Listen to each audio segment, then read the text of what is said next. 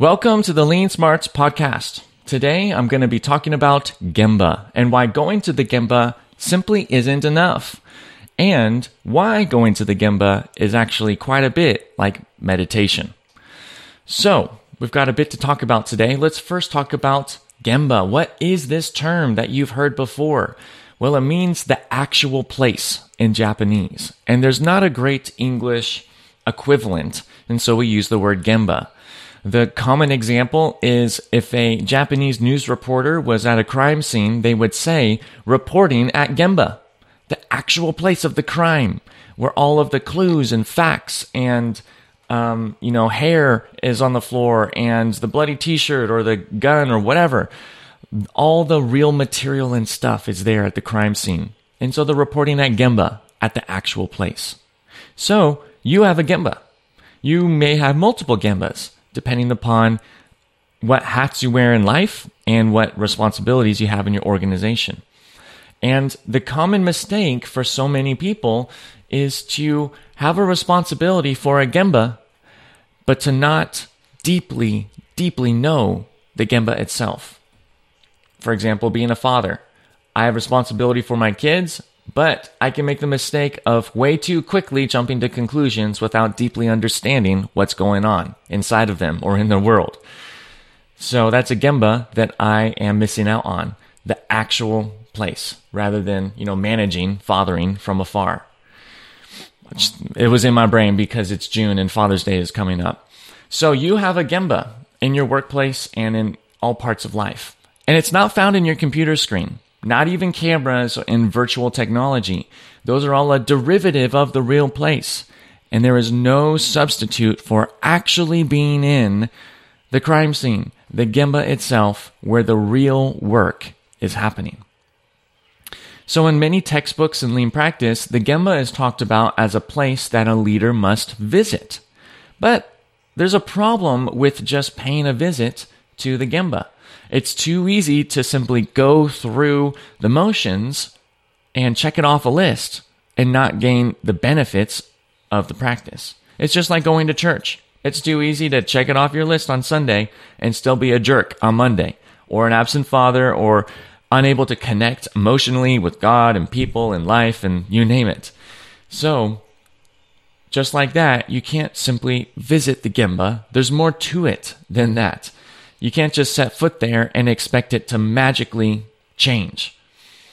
It requires more of you, more engagements with you while present at the Gemba. The goal for any leader is to become fully integrated with the actual place where the work is performed, so that there's no gap, zero gap between what you think you understand about how things are and how things truly are in the Gemba. It's all about being fully in touch with the truth, no matter what it is, good or bad, whatever. It's the truth. Totally knowing the truth of how things actually are. That's what the goal is for any leader. And it's invaluable, because how are you to lead and to manage when you don't know the truth and how things really are in a place? How are you to make good decisions, informed decisions? How are you to actually solve problems? How are you to influence people and motivate them if you don't actually know well enough how things truly are? And so you must be integrated with, in touch with your Gemba, the actual place where work is being performed. And no one else can do it for you. You have to do it for yourself. There will always be a gap between what you know and the full truth, but the problem for many leaders is that the gap is big. And at the very least, you can reduce the size of that gap by being present in, dare I say, even living in the Gemba. Just being there is no guarantee that you're going to deeply understand it, just like the church example, but there is no substitute for actually spending time in Gemba. And here's why. Going to the Gemba is really a lot like meditation. You can't deeply understand the Gemba with just one visit to it. It takes a lot of time to deeply think and carefully think and experience what the Gemba is. I like to say to think with your whole body. The problem, I made this mistake plenty of times when I was a young engineer out of college. I would be working on a fixture or something for manufacturing, and I'd be imagining this great design all at my computer of how it was going to solve the production floor's problems. And then I would walk it out to the actual place where it was to be used, where there's the actual people, the workers, the actual materials, the actual processes, the actual everything.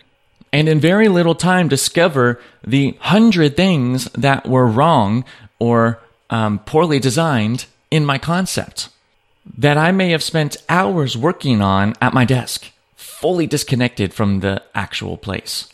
That's not what we want. The problem was that I wasn't thinking with my whole body. I was thinking just with my brain at my computer screen. But I didn't think with my hands, touching the actual components and touching the actual production space. I didn't think with my feet to walk there. I didn't think with my ears to listen to not just what people had to say, but the production environment itself and other machines and sounds and stuff. I wasn't thinking with my full body. And when you go to the Gemba well, you think with your full body, not just your brain, which is very faulty, especially when you use it from afar. So going to the Gemba is a lot like meditation. It takes a continued experience with the Gemba itself to understand what the Gemba is. And the moment you think that you know what's going on and you move on, that's when you become disconnected, just like anything else in life. The Gemba is always changing, and so you have to always be learning. And so going to the Gemba is like meditation because you do have to think deeply and carefully about the truth. What is the truth? What is the actual reality of this space, of this Gemba? It takes time. Now, I want to talk some of the advantages and disadvantages of when the leader and worker are the same person. And that's because there's often a gap between the two. The workers do the work, the leaders do the leading, the workers know the Gemba, and the leaders most often don't. And so there's a disconnect because the workers are thinking, well, they don't know what's really going on here, but I do because I work here. And the leaders are frustrated when their plans don't materialize into what they think because of a disconnect with how things actually are and what the real problem actually is that they think that they're solving.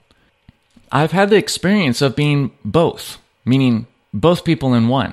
My wife started a donut business last year, and I've been the manager of the kitchen and done I was employee one, basically, the first person that she hired in the business to work in the business, but also have the responsibility of essentially operations, and so then the leadership role, too, of a lot of what happens. Because I've had both and actually still do perform both, I know what's going on. Everything that goes on, I'm present there for. I touch every single donut that is made at the Lean Donut Shop, actually called the Donut Theory. And so there is no disconnect. Well, I mean, there's actually still some disconnect because I'm meditating on how things really are and trying to come to a deep understanding of what's going on in the kitchen at all times. But placing that aside, there's not a disconnect between me, within myself about what I'm doing and then how I lead and manage what I'm doing. What I mean is this: if I see a problem, I just go ahead and fix it because I witnessed the problem firsthand. But the moment this company grows bigger than just me, which is going to be pretty soon, I'm not always going to be present for everything that's going on. I'm not going to know that the fryer is misbehaving and its temperature is not regulating correctly. And when that happens, I'm then at a risk of not knowing what's going on and making a mistake about how I lead and manage the operation. Unless perhaps two things happen. I have enough humility to have regard for the Gemba and the people doing the work there, actually adding value. And secondly, if I'm growing and developing people to understand the Gemba so that when something's wrong, they deeply understand it because they're fully in touch with the work that they're doing. If I can do those two things, then the business can keep growing and I can continue to be connected to the actual truth of the production kitchen. But I've also noticed that working in the Gemba has its disadvantages. Sometimes I'm so busy cranking out donuts, I just don't have time to slow down and properly investigate everything I want to investigate, like cycle times and methods and experiments I want to perform and how I distribute labor and manpower in the kitchen, how I might piece together different parts of the process. Like I can't do it all when things are so busy. So much of my brain power is focused on doing the work that there's not much left to be available for critiquing and analyzing the work that I'm doing in real time. And that's why team leaders are so valuable, to have people who are taking the time to truly watch and understand and know the work. Yes, they jump in and they get their hands dirty and they help produce, but their primary role is to be improving the work that is being done, not just getting the work done. That concludes this episode about the Gemba and what it is and why going to the Gemba is not enough, why you have to deeply think and even meditate on how things are, thinking with your full body. There's so much more to be said about the Gemba, even some tips for how to observe and understand the Gemba itself, but I'll save those for another episode coming to you soon here at the Lean Smarts Podcast.